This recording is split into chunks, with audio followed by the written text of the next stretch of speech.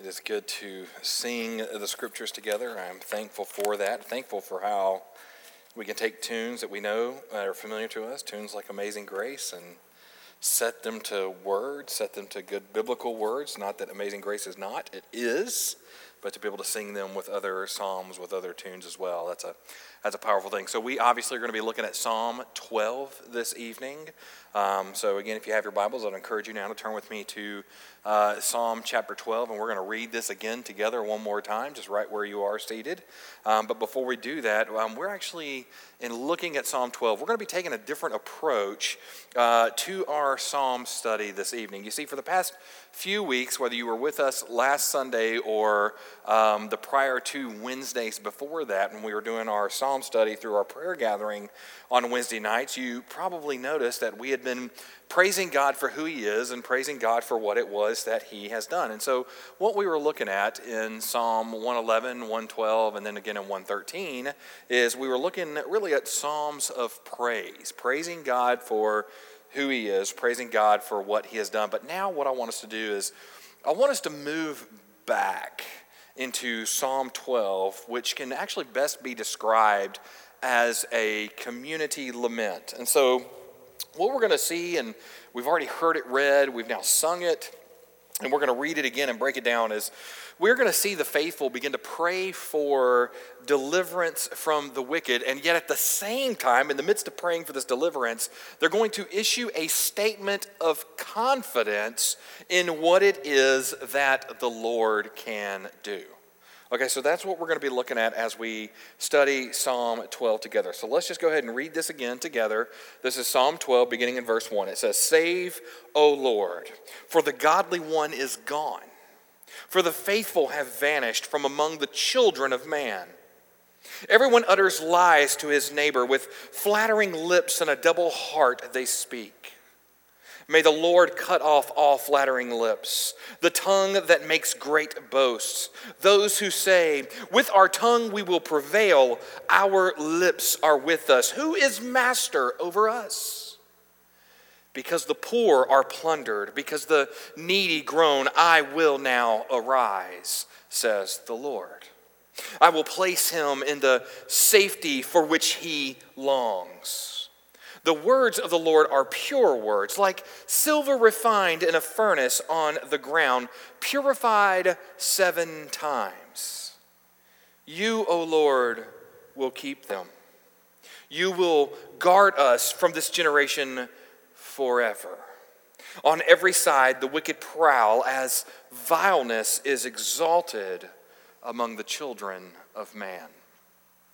Now again, as you can see, it's almost, as we're walking through Psalm 12 together, it really almost begins to feel like a roller coaster ride, if you will, as we begin working up and down through the different emotions that we see happening, whether it's from the faithful themselves or whether it's from the fallen and the hurt and the downtrodden, to even just trusting in the Lord Himself and what He can do. So let's just go back and look at this just individually, if we could, for a moment. Back in verse 1, again, if you highlight or underline in your Bible, I would encourage you to underline or highlight the word save there, because that's just a great place to start. You see, the word saved actually in Hebrew literally means help.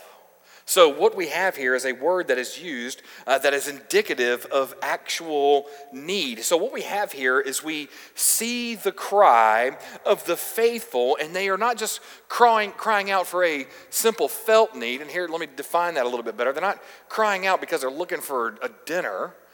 They're not crying out because they're like, man, I forgot to eat lunch, so a cheeseburger sounds really good, although I'm quite confident they probably didn't have cheeseburgers. It's not one of those moments where they were crying out just because the day was hot and they were hoping for cool weather. No, what we have here is they are literally crying for true help. They are crying for some sort of deliverance that is now needed in their life. And so we get further into verse 1, really the next phrase, after saying save or help, O Lord, for the godly one is gone. Now, this is an interesting phrase right here in Psalm 12, because you see the psalmist here is actually referencing back to 1 Kings chapter 19. So this is similar to what Elijah was saying and what Elijah was experiencing when in 1 Kings chapter 19 he felt alone in his devotion to the Lord. So you see, when we see that the godly one is gone, for the faithful have vanished from among the children of man, literally what we have is we have the psalmist along with the faithful of God, though present in their worship with the Lord, we now realize and know that all of a sudden the faithful have now grown quiet, they've grown distant, and they almost seem absent when it comes to collectively worshiping together. And so this feeling of loneliness has now taken over the faithful. Now already this is just in verse 1, and you could actually pause right here. And again, if you are looking for some historical modern context for your passage, this is a great spot to mark September 13th, 2020, living in the midst of COVID. I mean, really, that's what we can put here. Because how many of us as faithful believers, as we've walked this COVID season together, how many of us have dealt with those bouts of loneliness, dealt with those bouts of longing to be with the faithful believer? I can go ahead and say to you and attest that as your pastor, and I know Pastor Corey felt the same way, I am thankful by God's grace that we had technology to be able to show our services during this COVID season. However, I will be the first to admit and acknowledge there is nothing more depressing, there is nothing more lonely than staring at a camera, because you're literally staring at empty faces. And so no matter how often we stood here facing this way, even as we tried to visualize the people in the room and where people sat, it still didn't come close to the body being gathered together. And so there was loneliness that was being expressed. There was loneliness that was being felt. In fact, one of the things that I've been hearing more often, whether it's been phone calls or text messages or emails, from even our own people, when I ask them, how are you doing? They say, well, I'm struggling. And you would think it would be finances or lack of job. In fact, we got one of our members who she has recently lost her job. And so I anticipated job loss. I anticipated lack of income. I said, well, what's grieving you the most? What's hurting the most? And she said, the fact that I can't be around the body of believers right now. And it's not because I just refuse to, but it's because we can't gather. Now, this was obviously earlier in the COVID season, and so by God's grace, we have been able to open, but the reality is we still have people who are sitting at home. In fact, I see the cameras on, and so we're recording this again tonight, so this will go out to our people, and so I know that later this week there are people who are watching this who have not had the opportunity to be out and to enjoy that sweet fellowship. You see, that's the beauty of the church, is we not only come together to be able to worship God, so there's this kind of vertical experience happening, if you will, where we come and we praise God, but there's also a horizontal practice or concept to it as well, where we get to worship together with like-minded believers. You see, there's something good and right about being with the gathered body and praising God for who he is. And so already in verse 1, we're now seeing this cry for help, because now all of a sudden the faithful, though knowing they're there together, they are now scattered, and now they are sensing that loneliness which comes with not being together. Now we move from there into verses 2 through 4. And I want to pick this up a little bit now, because what happens now is all of a sudden the focus of the speech here becomes, the focus becomes the wicked and how they lie with their words. In fact, the psalmist says here that everyone utters lies. Now, by speaking this phrase, they're literally saying of these faithless false teachers, they now speak falsely for the purpose of leading people astray. Now you get a little further down and you see a prayer, if you will, of asking the Lord in verse 3, may the Lord cut off all flattering lips. Now this phrase cut off is actually very interesting here in Psalm 12, because it's not just a simple call of asking God to silence the false teachers. It's not just asking God to silence the accusers and silence their words, but rather they are now asking God to remove them from their community. Now, we need to pay attention to this because we've already begun to see this similar phrasing play out much later as we've walked through Titus and as we've walked through 1 Timothy. We've already seen these false teachers, and like we talked about earlier today with 1 Timothy, a couple weeks ago with Titus, we've already seen Paul call to Titus and to Timothy and say of these false teachers, just cut them off. And now again, it's not just simply a silence them, rather it's a remove them. Okay, so now think about that for a moment, because what we're beginning to see from both the psalmist here this evening, the Psalm of David, if you will, but then also from Paul later in the New Testament, is they're literally saying this: look, if there are people who are in sin, now this particular sin is hurling false accusations or teaching false doctrine. If there are people who are doing that, then confront them on it, confront them on their sin. However, recognize this: if they're unwilling to come to repentance, then remove them from the community. Now, some people at this point would say, man, doesn't that seem a bit harsh? But here's the reality. Look at Matthew 18. When we see biblical confrontation, it says that if we see our brother sin, what are we to do? We are to go to them first. And if they choose to continue into their sin, what do? Then we bring a witness with us and we go to them again. And if they continue in their sin, what do we do then? We then bring brothers with them. The elders now come. And if they still choose their sin over repentance, over grace, then over Christ, then the most gracious act we can do as believers at that point is to bring them before the church and then cut them off. You see, here's the reality. There can be no place for false teaching in the church. There can be no place for false accusations in the church. And so that's why throughout the Bible we see that we are to be careful with our speech. Now we move from there and we see that all of a sudden, still into verse 4, it says that those who say, now here are the false teachers, with our tongue we will prevail, our lips are with us. Who is master over us? Now notice this, by saying this phrase, with our tongue, and the phrase following, these false leaders now believe that they are going to win the day with their empty words. Now just think about that for a moment, because here's the reality. People can win the day with empty words. We've seen that. We've seen people lie and get away with it. It happens all the time. But here comes the problem. There is a day coming where you will stand before judgment, or that person will stand before judgment, and at that moment, if they have not repented of what it is they have said, then they are going to be held accountable. You see, the Bible is very clear when it says that there will be a day when every knee will bow and every tongue will confess that Jesus Christ is Lord. Now, that's a beautiful day for the believers in Christ, but the reality is, even on that day, the false teachers of the world, these faith healers of the world, these prosperity gospel preachers of the world, they are going to fall to their knees and declare for the first time that Jesus alone is Lord. Now, I know some of us may be feeling a bit self-righteous and going, right on, let's bring on that day. And you probably got a couple people that just popped in your head like mine did, of going, I want to be beside that dude on that day because I want to watch him panic.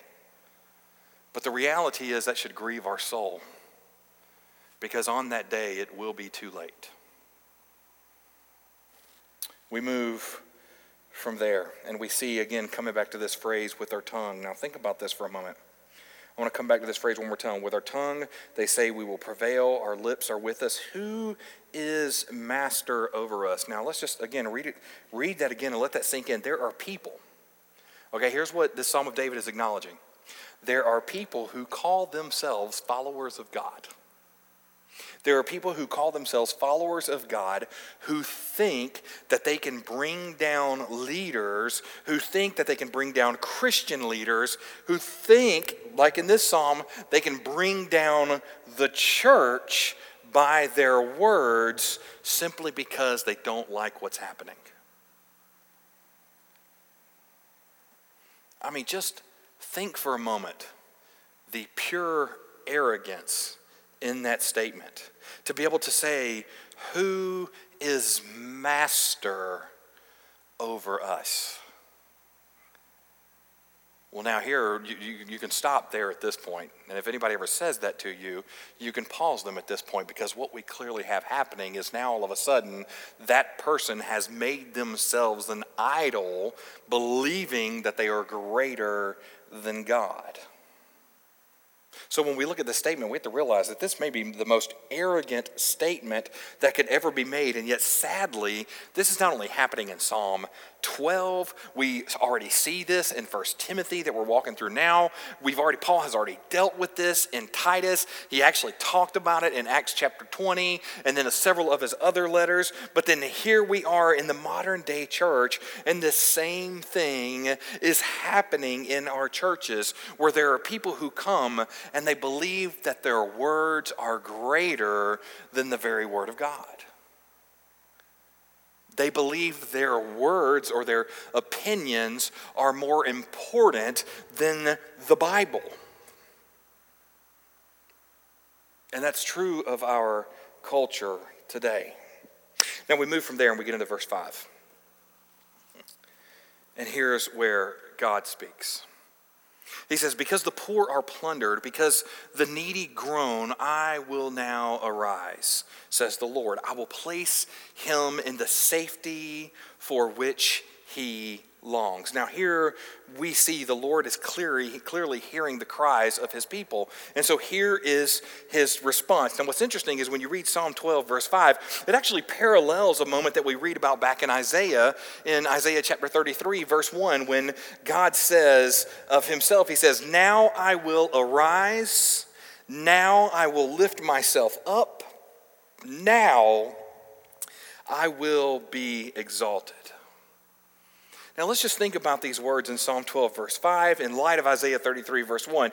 Notice this, that even in moments of deliverance, when deliverance comes, it happens on God's timetable. You see, we can't rush the will of God.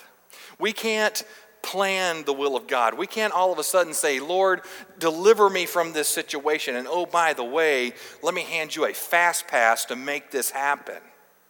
Okay?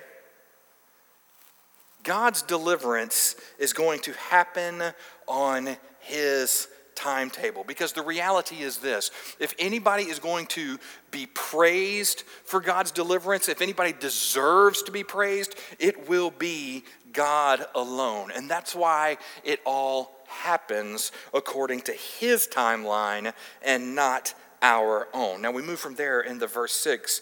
And again, here comes the psalmist back saying that the words of the Lord are pure words, like silver refined in a furnace on the ground that is purified 7 times. Now here we have really this is our statement of confidence here about the Lord. Here we see that God's word itself is pure. And then the analogy we are giving is a silver that has been refined, that has gone through a 7-step purification process in order to make it pure. So what we have here is we are seeing that unlike the false teachers and their lies and their hypocrisy, God and his word can be trusted because he always fulfills his promises.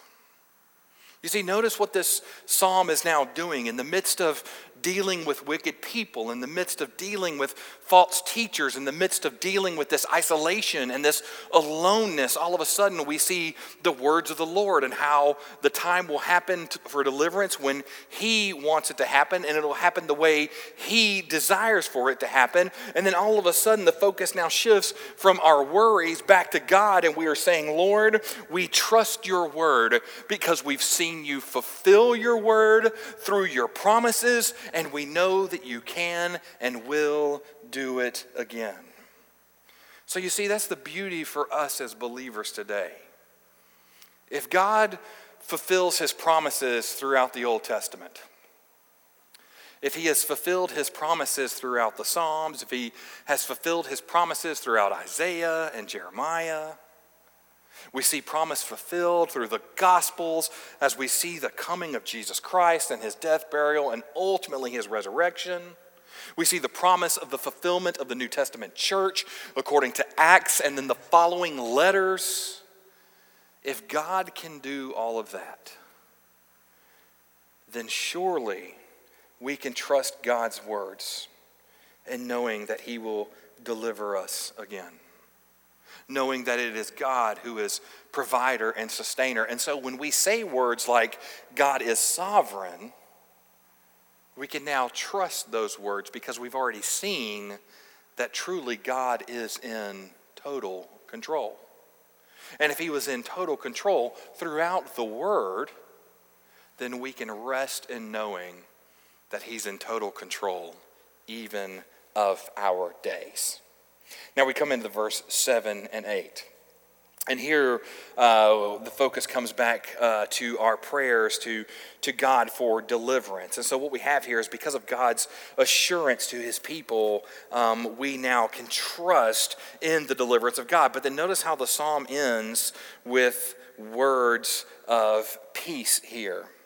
And it ends not only with words of peace, but it ends with the wicked may turn the world upside down. But notice what it says of God. It says, but God will guard us from this generation forever. This was in verse 7.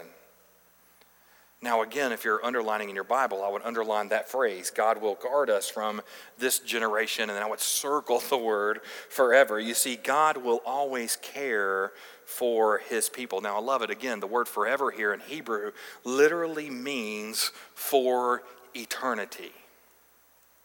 So now think about this in verse 7. When you read, and O Lord, you will keep them. Lord, you will guard us from this generation for all eternity. So as long as this world lasts, until the coming kingdom of God, we can rest as believers in knowing that God will care for his people.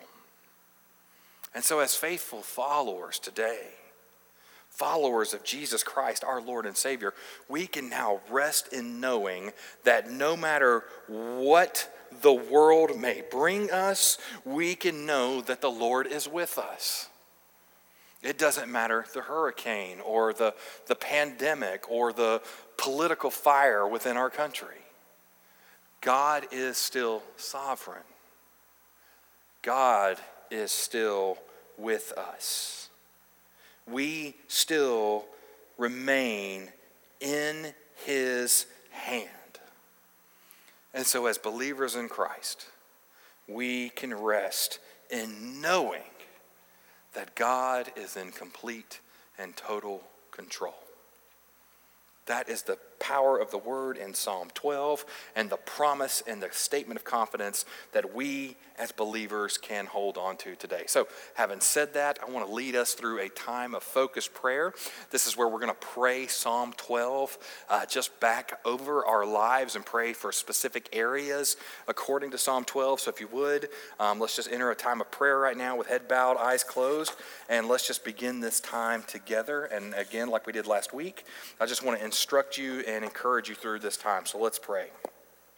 Lord, we come before you. We come before you broken. We come before you alone. Father, we come before you feeling as though no one is around us. And so, Father, we pray that you remind us that we are not only surrounded by you, but we are surrounded by the faithful. Though we may not see them, though we may not often hear them,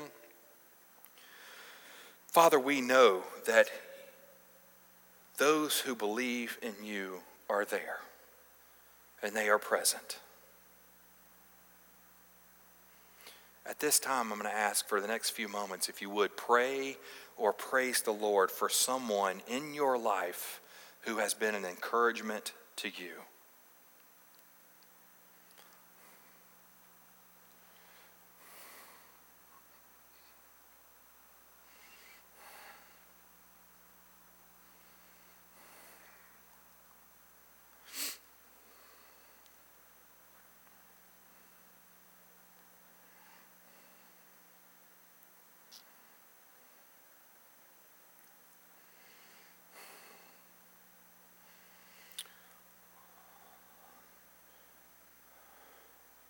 Lord, we thank you for those like-minded people who've been an encouragement to us. And Father, we pray now that you would forgive us of where we ourselves have spoken falsely of you. Father, we pray that you would forgive us of those words. But God, we also pray that you would convict those both outside of the church but also within the church. God, convict us all of the words that we say. And Father, for the people who teach things that are not true according to your word, Father, we pray that you would convict them of their words as well. At this time, I would ask that you pray for God's sweet Spirit, his Spirit of unity, to be within our church.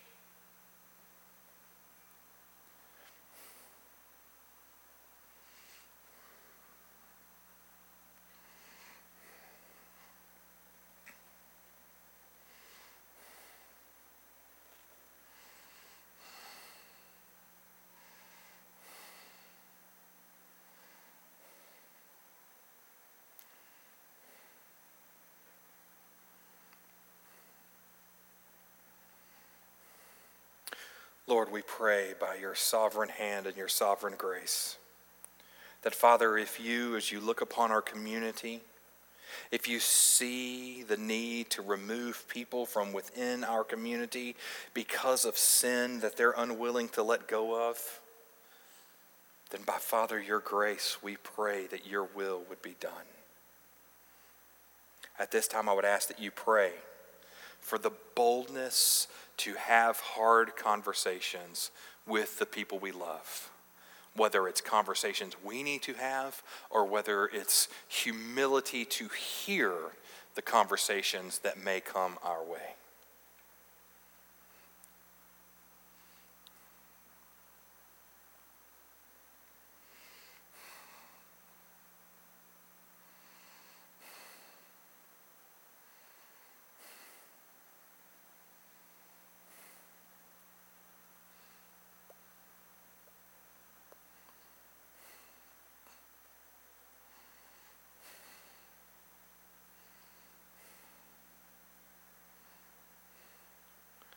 Father, we ask now that you help us to remember. Help us to remember that you have promised to uphold us. Father, help us to remember that your promises are true. And even in the midst of a broken world, we can know and rest in knowing that you will always be true to your word. At this time, I would ask that you praise God. Praise him for being faithful to his promise. Praise him for being faithful to his word. Praise him for his promise of our Lord and Savior, Jesus Christ.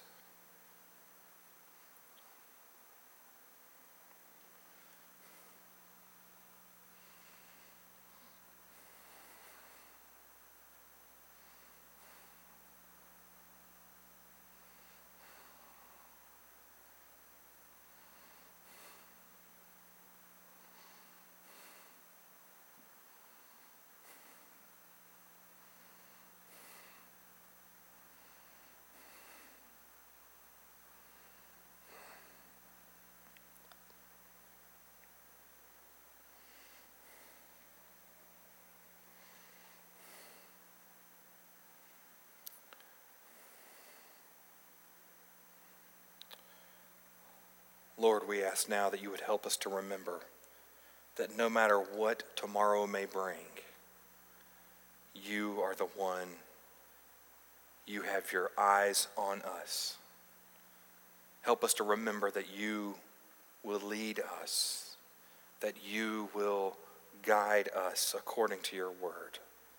That, Father, you are the one who provides and sustains because you uphold us. And Father, help us to remember that that is a promise that we can hold on to for all eternity until the day that we are reunited with you.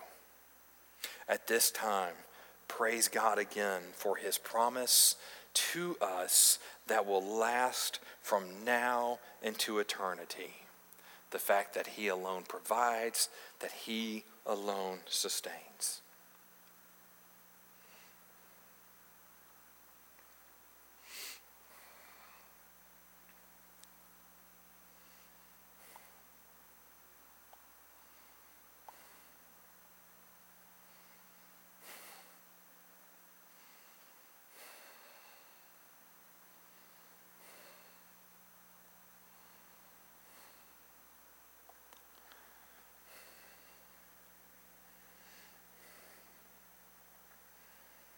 Father, now we ask that you hear our prayers. God, I pray that as your people, we would not only find ourselves in the midst of studying your word to better know and understand who you are, but God, I pray that we would find ourselves just overwhelmed by your grace, overwhelmed by your love and your truth. And so, Father, I pray that even as we seek times to study your word, God, help us to also make the time to pray, to talk to you, to listen, and to praise you for who you are and what it is that you have done. Father, we thank you for your word and we thank you for your truth. We thank you for the cries of help. And at the same time, we praise you for the confidence of deliverance that is seen right here in your word, according to Psalm 12. And so, Father, no matter what our life may bring, no matter what happens tomorrow, may we always be able to look to you as our provider, our protector, and our sustainer. God, we thank you for your grace. Thank you for your mercy. And we thank you for your peace. Now, Father, continue to be with us and walk with us. Prepare us for what you will do this week. And may you and you alone be glorified in the days ahead. Hear our prayers, O Lord, our God. Amen.